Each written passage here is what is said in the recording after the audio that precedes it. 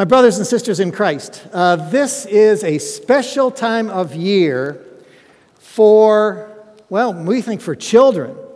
And the reason we think it's for children is because they get to go back to school. Now, for parents, that's a wonderful thing. I think they often say, now I can get rid of them for a little while, at least for a few hours during the day. The children go, I got to go back to school again. But to learn, to have the opportunity to gain knowledge and to gain understanding, and even as it was talked about with Jesus, to gain wisdom is very important. Now, my granddaughter, who is 10, was out shopping with my wife the other day. And Emily thought that it was important if I also would have the proper stuff so that I might go to school. So she and my wife bought me some things. You'll just happen to notice that they're green, not advocating any school, of course, but go green. But anyway, this says Michigan Spartans. This goes over a book, and Dennis suggested I put it around my Greek grammar book. And I could do that, I guess, because that's what I do teach. Or to have a three-ring binder, a binder with paper, lined paper inside. And that's really important. Or to have Michigan State Spartans, 2-pack portfolios. She thought I needed this so that I could go back to school. And the more and more I started thinking about it, the more and more she's right. It's not so much that I need this, but I need to stay in school. I've done a lot of school in my life. College, seminary, more seminary, college, graduate school. I've had a lot of schooling in my life, and it would be very easy to say, I'm done. But I don't really believe that's what God has in mind for me. In fact, I'm absolutely convinced that what God wants me to do is to be deeply involved in study of His Word and of His life in Jesus Christ, and to just keep reaching and exploring so that the relationship that we have is so strong that when the transition comes from this life to the life to come, it'll just be a continuous learning experience. That was somewhat the situation for Moses. So I just want to take you back and have you think about Moses for a moment. Moses was one who, like children, like those who are away at college already, was deeply involved in learning. In fact, the first 40 years of his life, Moses spent in what is known as formal learning. He was being trained to become one of the leaders of Pharaoh's court, to take over responsibility, to make sure that whatever would happen would be according to Pharaoh's wishes. And so he spent 40 years of his life studying, working, knowing, and understanding. But he also knew his Hebrew faith. And one day he saw a Hebrew being attacked by an Egyptian, and he killed the Egyptian. And so he had to leave, and he knew he had to leave, and he left, and he started the next 40 years of his life where he was learning spontaneously, where he was deeply involved in learning how to live in the wilderness. And, you may watch Man vs. Wild and some of those kind of shows on TV where people learn and show you how to survive in the wilderness. And that's what Moses learned. Learned how to take care of sheep, learned how to work with them, learned how to help them, and learned how to earn a living in the wilderness. All of those two types of education were in preparation for the third type of education. That was when God called him to leadership through the burning bush, that Moses was ready to go and to lead the children of Israel out of Egypt, through the wilderness for 40 years, toward the Holy Land. He himself was not able to go in to the Holy Land because of his sin. But nevertheless, that was more of a time of teaching them, of giving of himself, of sharing what he learned, of protecting them, of being God's worker and God's mentor in this situation. And those three kinds of education are the kinds of education you and I experience too. You experience formal education. By law, children must go to school until they're 16, but if you really want to get ahead in life, and this is the only thing I can say to you children, if you want to get ahead in life today, study, learn, grow, stretch, and let yourself be involved with those kind of academics that will lead you toward employment so that you can have a job, so that you can take care of your family and be involved and have a good life. Education is one of those keys. But it's not just that kind of formal education. It's other kinds of educations that are so important. The kind of spontaneous learning that you have in life. I was at a baby shower yesterday. This is not what most men want to do on a Saturday over noon. But it was fun. It was fun.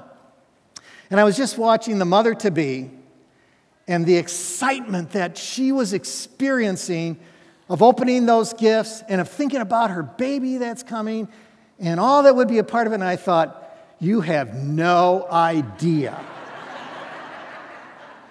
The diapers, getting up every couple hours.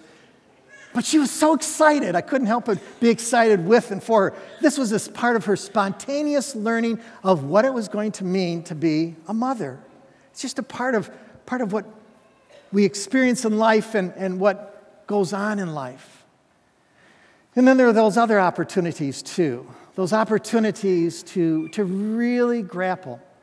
And before the service, you saw the different kind of advertisements that are up there on the screen. There's one up there now. No, that's Scripture. That's an advertisement too. When Scripture is up there, Scripture is trying to say from God, I want to share something with you. But the Bible classes and the opportunity to help children with what they need from the community, with what kids otherwise, their parents would go out and spend lots and lots of money on them before school starts so that they're dressed right. Not every family can afford that. And sometimes just giving something little can make a lot of difference so that they can have that kind of education. That's a learning of giving. It's a learning on Bible classes. It's a learning that goes on as you grow and stretch in God's Word. Because really, that's where He wants you to be, is in this Word. And I invite you to open up your Bibles, if you would, to Mark chapter 6, verse 30. And this is on page 712. Page 712. This scripture talks about feeding the 5,000. You go, well, what does that have to do with education? I'll point it out to you. How involved this was in the education of the disciples and a lot of other people. It starts this way. The apostles gathered around Jesus and reported to him all they had done and taught. They taught. You see, they didn't just keep it for themselves. They were involved with taking what they were learning and sharing it with other people. And in fact, it's so true.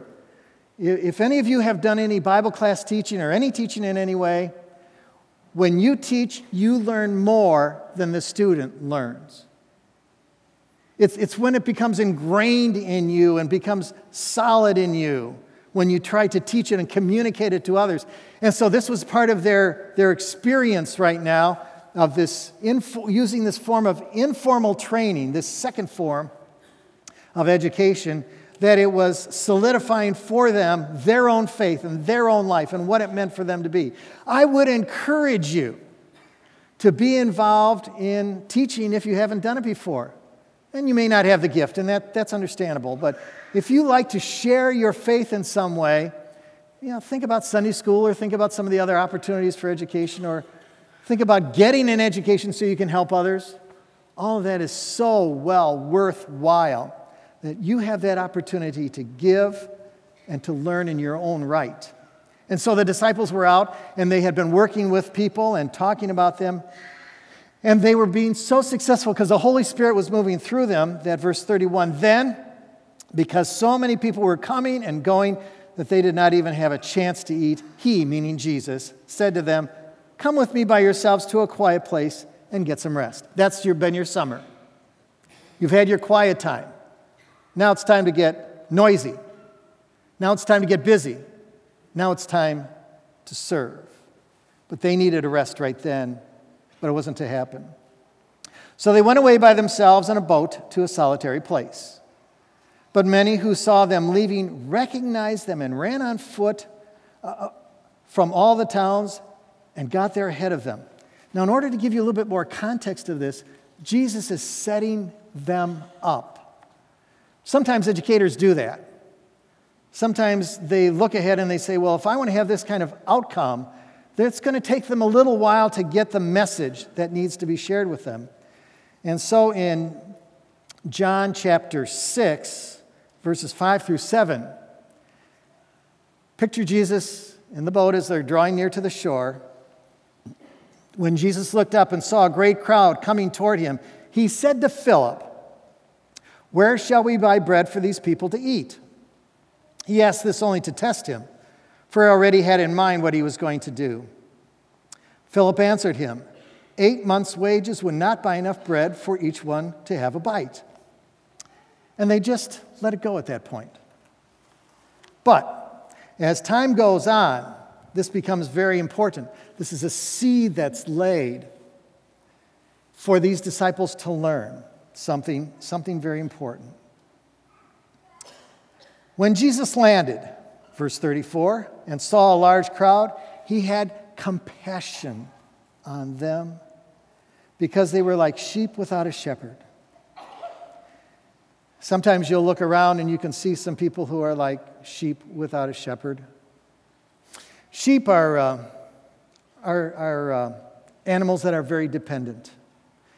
And a shepherd in that time would lead the sheep. Why would they follow him? Well, because they knew him personally. When the sheep would come out in the morning to go out and feed, the shepherd would be right by the gate. His hand would be down. Each sheep would walk out, and his hand would just rub on their back. And they would go out, and they knew his touch, and they knew his voice, because he would call out their name to each one of them. And so if he would go and want to lead them to a different pasture, he'd just start walking, and they would just follow him, because they knew they could trust him. And at evening when they came back in, he would be standing by the gate, and they would come in, and his hand would be down, and the sheep would come in one by one, and they could feel his touch and hear his voice. And they would come in. And he would lay his body across that gate. He would be the guard of them to protect them during the night so that they could be safe for the next day. These are people like sheep without a shepherd. The Pharisees and the scribes and the Sadducees, they weren't doing it. They weren't talking about a relationship with God. They were only talking about laws and ways of punishing and hurting. Not compassion, not love. And so Jesus had compassion on them. And the scripture says that as he had compassion on them, he began to teach them many things. I have to tell you a story. And it's a story that says that you can make a difference just as you live out to be Jesus in life. And this is, there are so many stories about Russ Boone. I mean, if you know Russ Boone, you know there's stories about him. But the story is that he had been asked to help in the nursery. And he went in there with great fear and trepidation, not knowing what these little ones would do to him. And it just so happened that it was my grandson's first day in the nursery. There wasn't a woman in there that could console that little boy. He was just terribly unhappy in that nursery. And so they were passing him from woman to woman. Nothing was calming him down. Nothing was settling him down until he was passed to Russ. And the way Russ tells the story, the little boy looked at him. Now, Russ looks like a bigger version of me. Much bigger version of me. And he saw the beard apparently, and he looked at Russ, and he settled right down. And Russ had a good day. And my grandson had a good day. because my grandson was uncertain and Russ was uncertain, but Russ took care of him like a shepherd taking care of a sheep. Giving yourselves can make a lot of difference. I understand there's a program here that has to do with shepherds in Kids Creek. Is that correct? And there's a need for shepherds. You go, you see what happens, and you're there, and can you make a difference in somebody else's life? Yes, you can. Just by giving a little bit of yourself, you can touch somebody else's heart with the love of Jesus and his care and his compassion. And so Jesus began to teach them many things, and the people were learning. They were growing. This was a formal education. They were deeply involved with what they needed to learn. And it became evening. But now he goes back and says to the disciples, I'm going to teach you something. You can hear him saying that inside of himself. And he just waited. By this time it was late in the day, verse 35. So his disciples came to him. This is a remote place, they said, and it's already very late. Send the people away so they can go to the surrounding countryside and villages and buy themselves something to eat. There weren't very many villages. It was the end of the day, and any food that was baked during that day probably would have been either sold or consumed. In other words, the disciples were saying, get rid of them. We can't handle this. We need some time with you, Jesus. We can't give of ourselves in any way. And Jesus just looked at them and answered, you give them something to eat. There had been discussion, you could just tell, going on among the disciples of what Jesus had said earlier with Philip. And they said that would take 8 months. They had decided on this. That would take 8 months of a man's wages. Are we to go and spend that much on bread and give it to them to eat? If they could find it.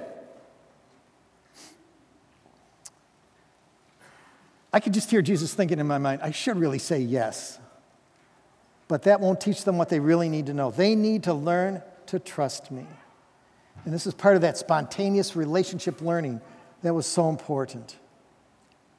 How many loaves do you have, he asked. Go and see. When they found out, they said 5 and 2 loaves. Now, these were not big loaves. These loaves were, not like your Subway sandwich that's 36 inches long or whatever it is. It's about probably the size of this Bible. 5 little loaves. 2 little fish, not sturgeons, 2 little fish. To feed 5,000 men plus women and children. Sorry, ladies. That was the way they counted things at that time. It has nothing to do with me. But that was the way they counted. So who knows? Could have been 10, 15,000 people or more. And how are they going to do this? With 5 little loaves and 2 little fish? Then Jesus directed them to have all the people sit down in groups on the green grass. This was springtime, and so the grass was lush, and they could sit down and be comfortable. So the people were very obedient. They did what they were told to do. Just like you're sitting in different groups here, they were sitting in different groups of hundreds and 50s, and there was an aisle between them so that so that something could happen. And taking the 5 loaves and the 2 fish, and looking up to heaven, he gave thanks and broke the loaves. Then he gave them to his disciples to set before the people. He just started handing it out. And there was more. And there was more. And there was more. And they were being fed bread, fish. And if they were hungry and wanted seconds or thirds, it was there for them. It was an unlimited feast that they were experiencing. They all ate and were satisfied. And the disciples picked up 12 basketfuls. I don't know what the English is. I have to check with an English teacher. She'll teach me, or he will. Of broken pieces of bread and fish. Now, this is very interesting because everybody who traveled at that time had a little basket they carried with them. It was, again, about the size of a Bible, and they would be hanging on their belt. And that would be for the provisions they would need for that day. And so each one of the disciples went out and they filled that basket, and that was it. Not only did God feed them all, but he made sure that his disciples had exactly what they needed for the next day, and that was it. He was in charge of how much was there from the beginning. He just wanted them to trust him. The number of men who had eaten were 5,000. My question to you this morning is, where do you find yourself? If you find yourself involved with formal learning, wonderful. Utilize it. Let it be a part of your life. I have to tell you one story, and that was when I was going to MSU, working on my PhD, we had a prayer group that met before the service, or before the meeting, before the class.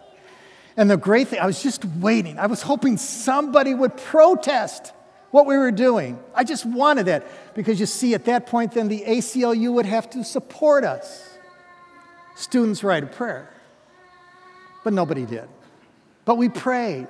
And I remember having these conversations with a number of different people, especially one Muslim woman, where I could talk about the gospel of Jesus Christ. God placed me in that situation, so in formal learning, I could let my Christian faith be a part of not only what was going on in the students' lives with whom I had class, but with other people too.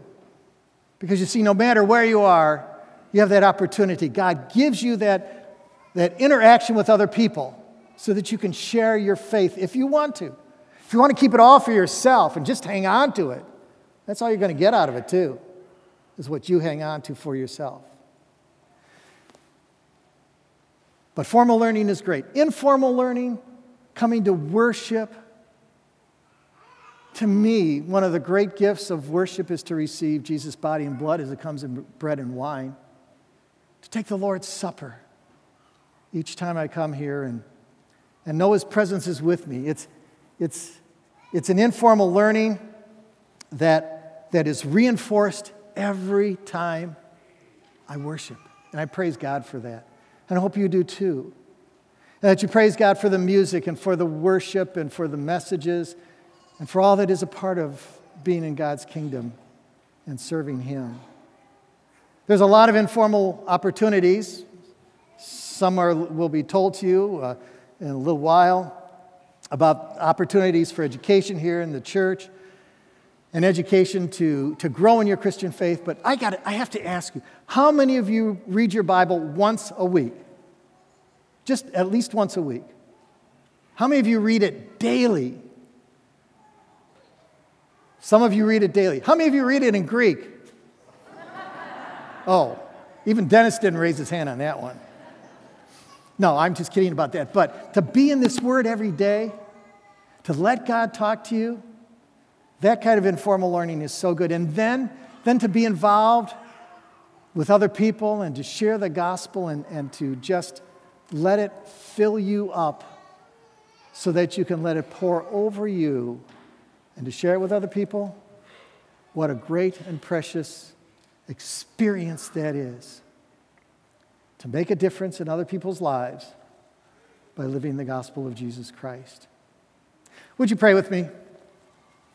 Lord God, you are such an awesome God. Your name is so powerful. The faith that you give us is such a precious gift. Your grace is poured out over us so that we would have the forgiveness of sins and the assurance of eternal life. You wash away our sins so that they don't become a block to us in our relationship with you anymore, and you just draw us to yourself. Lord Jesus, you are the great teacher, and you teach us through your word and through your sacraments, and we are just filled with joy and happiness and peace because of what you do in our life. Thank you, O Lord. May our education in you be something that continues not just for today, not just for this fall, not just through a semester, but through every day and every moment of our lives, that as we walk with you, we are filled with your grace and compassion, that we can share with other people, and that we can live our Christian faith and life. Thank you, O Lord, for all that you grant to us in Jesus' name. Amen. And now may the peace of God, which passes all understanding, keep your hearts and minds alive in Christ Jesus. Amen.